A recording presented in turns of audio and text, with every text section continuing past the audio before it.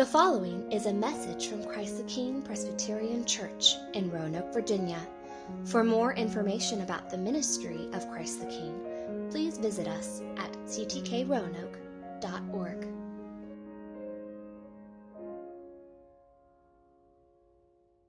Good morning.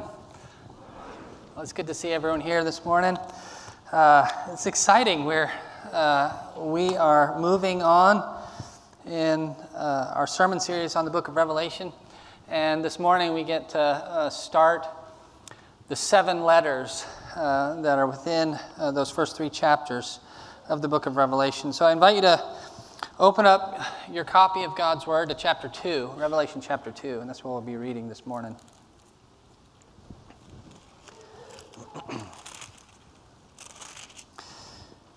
Chapter 2, verses 1 through 7.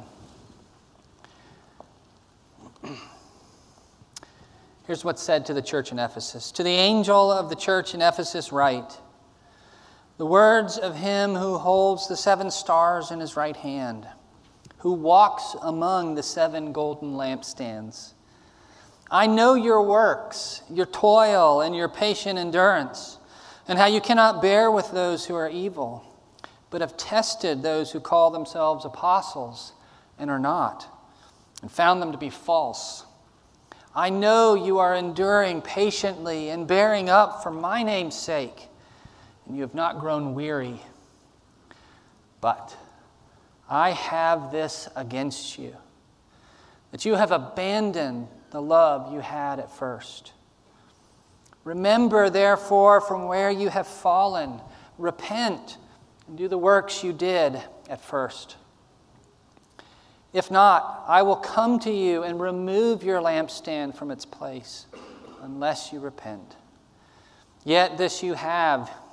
You hate the works of the Nicolaitans, which I also hate. He who has an ear, let him hear what the Spirit says to the churches. To the one who conquers, I will grant to eat of the tree of life, which is in the paradise of God. Friends, this is the word of the Lord. Let's pray. Almighty God, we ask that you bless the reading of your word this morning. You've given your word to strengthen us in our faith, to teach us more about who you are and what you have done and what you call us to. And that's what this passage does for us this morning. We thank you, Lord, for preserving it. We thank you, Lord, for the vision of our Savior that we see in this letter. We ask you, Lord, that by your Spirit you will open our eyes, that you will unclog our ears, that we may see and hear your truth this morning. And may the words of my mouth and the meditation of my heart be pleasing in your sight, O Lord, my rock and my redeemer. Amen. Well, so last week we had Jason preach here, and he preached on the end of chapter 1. On verses 9 through 20. And you may remember in that passage, if you were to flip back, there's that grand vision that John has, one like a son of man he sees. And as Jason preached that passage, he reminded us of 2 central aspects of the Christian life. He said that no matter how isolated or useless or vulnerable we might feel, we're not alone, and our lives have purpose. We're not alone, and our lives have purpose. And friends, these are needful reminders. They were needful for the prophet John as he sat on the island of Patmos. He needed to be reassured of the Lord's gracious presence, that he still had a role to play in God's drama. And like John, we too, here and now, we need to be overwhelmed with a glimpse of our Savior in all his resplendent glory. We need to feel, like John, the Lord's powerful, outstretched hand on our shoulders, reassuring us that in him there's nothing to fear, and that he's with us. And friends, we need to hear, like John, and we need to receive the things that the Lord has for us, his servants, to do. And in many ways, that's what these 7 letters that we're picking up, that's what these are designed to communicate to God's people. And so before we dive into this first one written to the church in Ephesus, I want to make a few introductory comments that apply to all 7 letters. So these 7 letters in chapters 2 and 3, they make up the first 7-fold cycle in the book of Revelation. If you've read Revelation before, you know that there are several cycles. And this is the first of the 7 cycles. And then we'll be, after chapters 4 and 5, we will see several other 7-fold cycles, like the seals and the trumpets and the bowls. And as Andrew pointed out a couple of weeks ago, the number 7, and really this goes to every number used in the book of Revelation, but the number 7 is used symbolically throughout the book of Revelation. And it conveys this idea of completeness or perfection or fullness. And the same is true with these 7 churches that the Lord is addressing. And we're invited, therefore, to read these letters not simply as Jesus' particular message to congregations within a certain historical time period or geography. We're invited to read them as his messages to all his churches, even to us here and now. Don't let the fact that they are addressed, in our case today, to the angel in the church of Ephesus, don't let that detract you from the fact that this message is for you and it's for us. And in fact, this is really hinted at even within the letters themselves. You'll notice that at the end of each of the letters, you hear this: "He who has an ear, let him hear what the Spirit says to the churches." The idea that this was Jesus' message to all of us. I want you to notice, too, that in each of the letters, an angel is addressed. And I wonder if that has struck you as odd. I imagine it has. And actually, it may be more odd than you think. The Greek word for angel really just means messenger. And this used to frustrate my students at Faith Christian when I taught Greek. In fact, I have a picture of one guy who will remain nameless, this one student who he thought he had been duped by the English translations of these angels, thinking of these celestial beasts. These celestial beings. I had to encourage him, no, there really are heavenly beings called angels, but it just depends on the context. All right. But this word is used to refer to human beings. So, for example, in Matthew 11, Jesus actually refers to John the Baptist through the prophet Malachi. He quotes Malachi 3:1, and he says, "Behold, I send my messenger," that's the word angel, angelos, I send my messenger before your face. And because this word can be used for people, human beings, some have suggested that what the Lord Jesus is doing here is he's addressing certain individual human beings, maybe like letter carriers, those who carried the letter. Tychicus is mentioned in Paul's letters as the one who took the letter to the Ephesians and the Colossians. Maybe that's what he's getting at here. And I would say, no, I don't think so at all. There are good reasons for thinking that the Lord Jesus is actually addressing angelic beings, heavenly beings. For one, throughout the rest of the book of Revelation, this word means heavenly being. It's clear. Secondly, we're dealing with apocalyptic literature that we're going through a little bit in the Sunday school class. And heavenly beings are a fixture of apocalyptic literature. We should expect to see them. And one other thing that's really interesting is in Revelation 9:1, we actually hear an angel described as a star falling from heaven. And I want you to remember at the end of Revelation 1, last week, Jesus revealed the mystery. He holds the 7 stars in his hand. And what does he say those stars are? He says those are the angels of the 7 churches. So I think Jesus really is addressing heavenly angels here. And what he seems to be doing is he's addressing them as representatives, as guardians of his people. And this is similar to how the angel Michael is represented in Daniel 12. He's a representative, he's a guardian over Israel. And interestingly, if you read the first few verses of Daniel 12, you'll see that Michael is actually associated with the stars as well there. So there's a logical connection to Jesus addressing the angels here. The point is this. In addressing the angels, Jesus is addressing his people through their heavenly guardian representatives. There's a corporate identity that's going on here. And friends, this ought to encourage us. It really ought to encourage us. You see, throughout the book of Revelation, it is only unbelievers who are found to be earthbound. They have no connection to heaven. As you read the book of Revelation, you'll see unbelievers are mere earth dwellers. And so what Jesus is doing as he's addressing these angelic representatives of his people on earth, he's encouraging them that they're not mere earth dwellers. They are citizens of heaven. They are represented in heaven.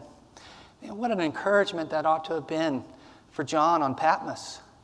How encouraging that must have been for the Ephesians, for the Smyrnans, all the other churches surrounded by the pagan, secular empire of Rome. And friends, what an encouragement that ought to be to you and me today. Well, one other thing that I want you to pay attention to as you read Revelation as we go through this series, I want you to notice the structure of these letters. They all follow a similar structure. You'll notice that Jesus addresses each letter with a self-description. And that self-description frames the letter, and it's really significant. He's drawing on chapter 1, verses 12 through 20. So as you read each letter, go back and look at chapter 1, verses 12 through 20. In the body of the letter, Jesus gives intimate knowledge of each church, and he does so by saying, I know. That's what he says. He says, I know to each of them. Each letter contains Jesus' commendation, rebuke, or both. Each letter contains commands for the recipients to follow. And then finally, each letter contains at the end, he who hears, and to the one who conquers. It's a consistent refrain. Keep those in mind as you go through the book of Revelation. And so with those things in mind, what did the church in Ephesus need to hear from the risen Lord Jesus? And what do you and I need to hear this morning? Well, I want you to notice that right off the bat, Jesus describes himself as the one who holds the 7 stars in his right hand, who walks among the 7 golden lampstands. And again, last week, as Jason preached, we read that amazing, glorious vision of one like a son of man.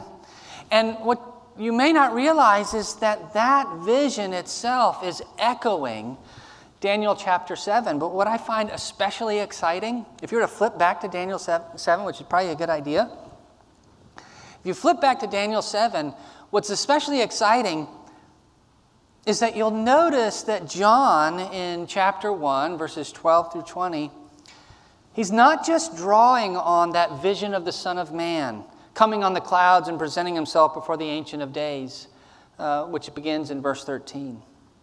Instead, he merges that vision. I want you to see that. He merges that vision with the preceding vision of Yahweh, the Ancient of Days, which begins in verse 9. And so that in Revelation 1, 12 through 19, Jesus himself is presented to John in all his divine glory. He has woolly, snow-like hair, just like the Ancient of Days. He has eyes of fire and furnace-refined heat, just like the fiery throne the Ancient of Days is on. And he has an everlasting dominion and glory. Again, just like the Ancient of Days who took his seat enthroned above the cosmos. Friends, this is a glorious vision of Jesus. And as Jesus begins to address the church in Ephesus, he picks up on this vision that John had just received, and he reminds his recipients of who it is that's speaking to them. He's the one who grasps firmly the stars in his hand. He's the one who not just is in the midst, but actually walks among his lampstands. He walks among the churches. Friends, it's a description aimed at reassuring his readers of his guidance, of his protection, and of his presence. That heaven and earth are brought close together in intimate fellowship only in and through him. This was the message that they needed to receive. Just the message. You see, the Ephesians faced daily pressures to live in conformity to an idolatrous and wicked pagan culture. And I mean that literally. Daily, they were surrounded by pressures. The city of Ephesus was peppered throughout with statues and temples to their gods and goddesses, like Artemis. The temple to Artemis was one of the 7 wonders of the world. Temples to Zeus, to the Caesars, even to Rome herself. And in the midst of this climate, it would have been very easy to lose sight of reality. It would have been very easy for them to forget, maybe even to reconsider whether or not there is only one God, the triune God, Father, Son, and Holy Spirit. And that he's actually interested in and concerned about his people. He wants fellowship with them. And friends, we need to listen to what Jesus is saying here. We need to hear what the Ephesians needed to hear. After all, it's easy for us, isn't it? In the midst of the trials and the pressures that we face in our own culture, it's easy to lose sight of what's true about Jesus, don't you think? We can fixate on the difficulties of our own circumstances. We know that we're bombarded by unrelenting and rebellious messages of the unbelieving world around us. And in exhaustion, maybe even despair, we're tempted to believe the lie that we're all alone, that God is far from us, and that he doesn't care. But friends, we need to hear that Jesus, the radiant, ascended Son of Man, is the one who holds the 7 stars in his hand. He walks among the lampstands. Friends, we need to remember that he's present with us. He's guiding and protecting us. And we need to find comfort in that. But this self-description in verse 1, it doesn't simply convey comfort.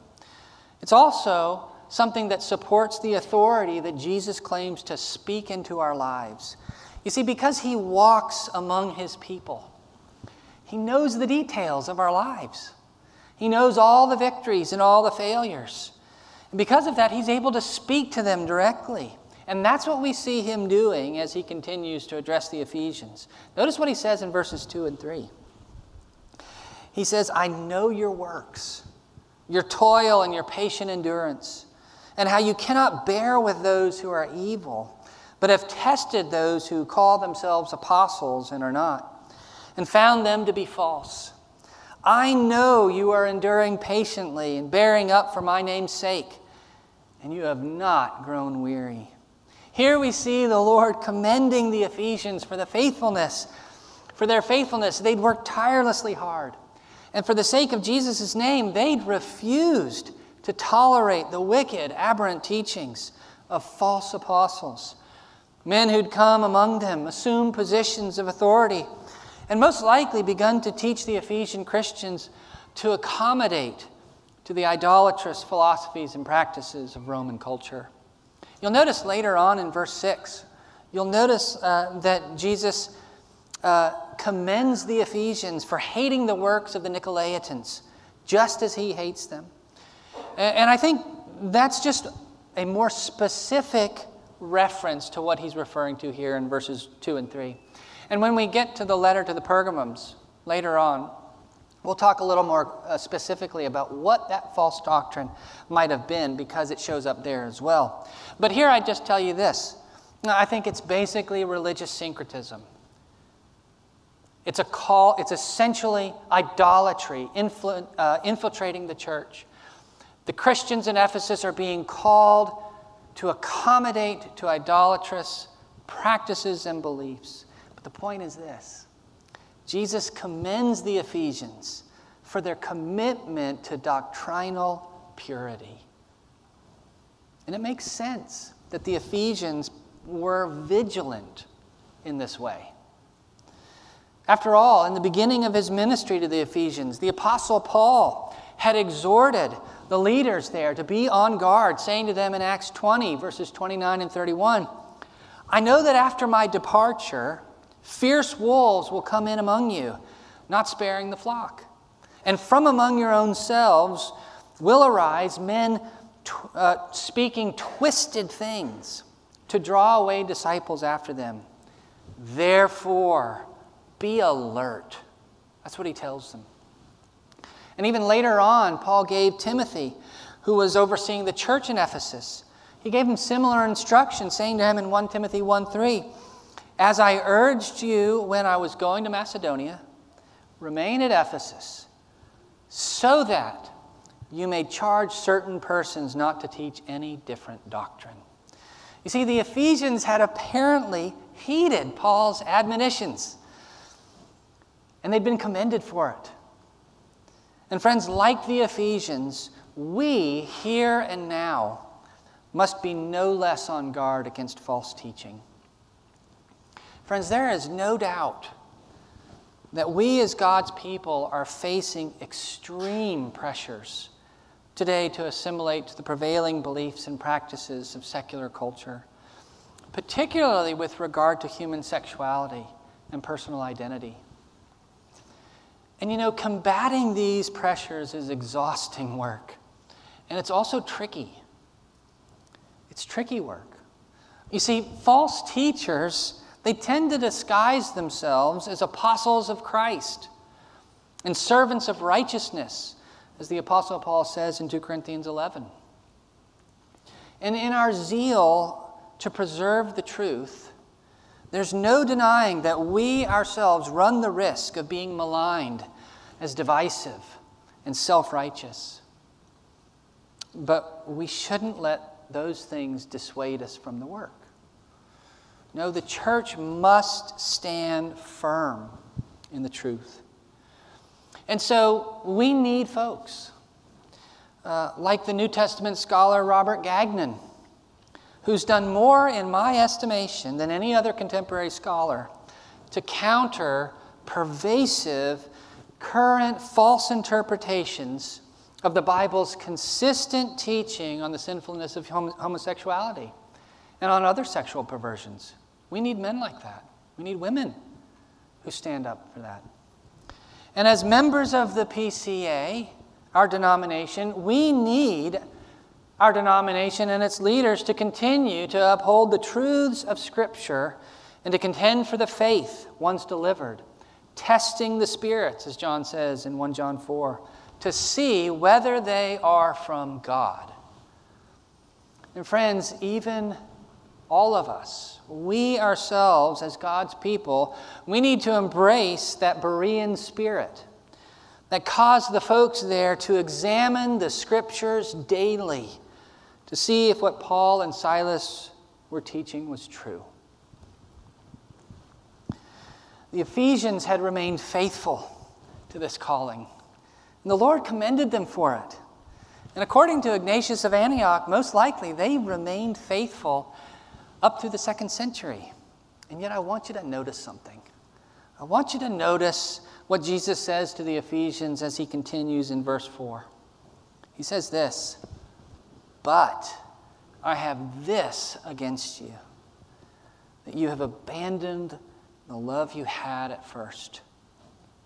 You see, in their fervency for the truth, the Ephesians had forsaken the cardinal Christian virtue, love.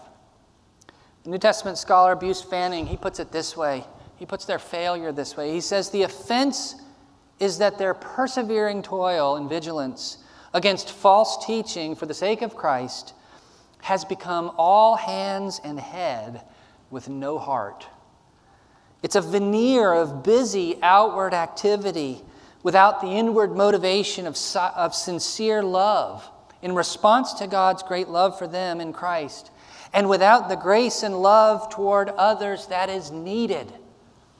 They have abandoned or forsaken the heartfelt love that once characterized their Christian conduct. And I want you to notice that Jesus takes this Ephesian failure as a personal offense. He says, I have this against you. And so he calls on them to repent, lest they lose their identity as a lampstand, as one of his churches. Perhaps you're sitting here today and you're thinking to yourself, my, that seems like a pretty severe overreaction. I mean, so they've not been as loving as they used to be. They're still contending for the truth. That's what's really important, right? But friends, to think this way is to lose sight of the centrality of love in the life of a Christian. It's to fall prey to the common lie that we must choose between the two. Either to be valiant for truth, yet unloving, or we can truly care for people, even while playing fast and loose with God's word. We've got to choose. We can't have both. Brothers and sisters, love is to animate all of our actions, even and perhaps especially our zealous defense of the Word of God. The Apostle Paul put it this way in 1 John 3:18. He said, "Little children, let us not love in word or talk, but in deed and in truth." Did you hear that? Love not merely in word or talk, but in deed and in truth. Love for God, His truth, and one another manifest in harmonious, God-exalting action. That's what we're called to. But you know, I think we all know from experience how difficult this can be, don't we? I'm sure we all have memories of encountering someone, and maybe those memories are pretty darn fresh. Fill in the blank. Call him Mr. So-and-so, like Ruth. We all have memories of encountering someone who, because of how they spoke to us, because of how they articulated their position, however right, they left us with a foul stench rather than the fragrance of Christ. Like the Ephesians, it's easy for us, in our own desire to honor and preserve the truths of the Bible, which is right and good, to be motivated less by our love for God and His people, and instead to be motivated by fear or a desire to be proved right. As sinners, our vision tends to get clouded. Our zeal for the truth eclipses our love for God's bride. And we fight the good fight, no matter the cost. The commentator James Resig puts it this way. He says, "Passion for truth, especially religious truth, can so easily degenerate into an unloving witch hunt against those with whom we disagree." And friends, inasmuch as we fall prey to this, our Lord, just as He did with the Ephesian church, our Lord takes personal offense with our failure. And we need to hear that. You see, Jesus is exhorting the Ephesians here. He's exhorting you and me today in the strongest terms that love and doctrinal fidelity, these two must go hand in hand together.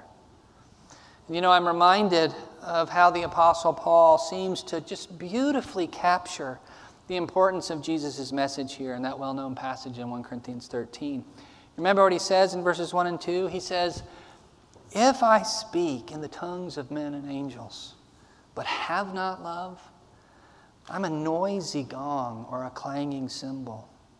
And if I have prophetic powers and understand all mysteries and all knowledge, and if I have all faith so as to remove mountains, but have not love, I am nothing." So how do we counter this loss? How do we recapture our first love? Well, I want you to notice that Jesus doesn't simply pass a disinterested sentence on the Ephesians. He doesn't just throw down the hammer and then walk away and leave them without hope. Instead, notice what he says in verse 5. He says, Remember, therefore, from where you have fallen. Repent and do the works you did at first. You see, our Lord, despite the severity of the Ephesians' failure, He graciously and compassionately offers them guidance on how to rekindle their first love. And we shouldn't miss the significance of the order here. Notice that before exhorting them to repentance and action, He calls them to remember. You see, when we fail to live out love as God desires, and brothers and sisters, we will fail. And when we do that, the Lord uses our memories of the first things we learned when we came to know Him, our memory of the truth of His love for us and of His desire for us to live in love with one another. He uses these memories to draw us back to faithfulness. Again, as James Resigi puts it, remembrance is a necessary prelude to a change in direction. Did you hear that? Remembrance is a necessary prelude to a change in direction. We must remember when we fail. And this reminds me of what the prodigal son did after he'd squandered his father's inheritance and found himself destitute and alone. Remember how Luke narrates the story? In Luke 15, verses 17 and 18, he says, "But when the son came to himself, he said, 'How many of my father's hired servants have more than enough bread? But I perish with hunger. I will arise and go to my father, and I will say to him, Father, I have sinned against heaven and before you.'" You see, the prodigal son remembered his former life and the abundant generosity of his father, and it moved him to action. It moved him to confession, to repentance and humility. Friends, do you see the wisdom, the love, and the compassion of our Lord in His rebuke and admonition here? With them, the one who holds the stars in his hand, who walks among the lampstands, He's not abandoning His people. He's seeking our good. As He says to the Laodiceans later in Revelation 3:19, "Those whom I love, I reprove and discipline." Well, as his letter comes to a close in verse 7, we hear Jesus calling on the Ephesians to heed His message and in that way to receive His blessing. And while His blessing here is no less than the blessing of eternal life, just as it is in His promises to all the churches, and hopefully we'll develop that more as we go, its particular imagery here as a right to eat of the tree of life in the paradise of God is especially fitting for His letter here to the Ephesians. You see, in the Old Testament tabernacle, in the holy place, there was a golden lampstand, and this is described in Exodus 25. And this golden lampstand was wrought in tree-like form, and it was meant to symbolize the tree of life, which was found at the center of God's paradise in the Garden of Eden. And although Jesus had earlier warned the Ephesians in verse 5 that if they failed to repent, then He would come and remove their lampstand, and thus their identity as one of His churches. And by the way, this is a fitting judgment. After all, God's people, as His lampstands, they're called to be a light to the nations, as the prophet Isaiah reminds us in Isaiah 42. But here, Jesus says, to the one who hears and to the one who conquers, I will give access to the tree of life, to the indestructible lampstand. In other words, He promises intimate, eternal table fellowship with the triune God. And perhaps you're here today, and this doesn't come as comfort to you, but rather discouragement. And you're replaying your past failures. You're hearing in your head your harsh and defensive words spoken ostensibly for Christ's sake, but really for pride's sake. And you're thinking to yourself, Tobias, I could never be one who conquers. The Lord's promised blessing here is really nothing more than a false hope for me. But let me remind you of what the Apostle John wrote in 1 John 5, 4 through 5. He writes this. He says, "For everyone who has been born of God overcomes the world. And this is the victory that has overcome the world, our faith.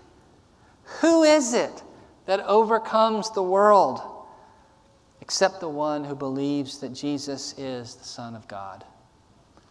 Brothers and sisters, the Lord Jesus is calling us in this letter. He's calling us here and now to put our faith in Him and in His victory, to live our lives relying not on our own strength, but on His strength, united to the one who unrelentingly holds the stars in His hand, who walks in intimate fellowship among His people, and who has already secured our victory. "Weep no more," says the elder to John in Revelation 5:5. "The Lion of the tribe of Judah, the Root of David, has conquered." Let's pray. Almighty God, we are so blessed by your word. What a gift. What a gift for you to have given your people. We pray now, Lord, that you will use this passage this morning to fix our eyes on the one who holds the stars in his hand and walks among his people. Give us a glorious vision of the Savior of the world, our beloved Jesus Christ. And we ask, Lord, that as we read and reread this passage, that you will encourage us, that you will convict us, that you will call us to a life of faith, putting our faith in our Savior, the one who has conquered. We pray this in the mighty name of Jesus. Amen.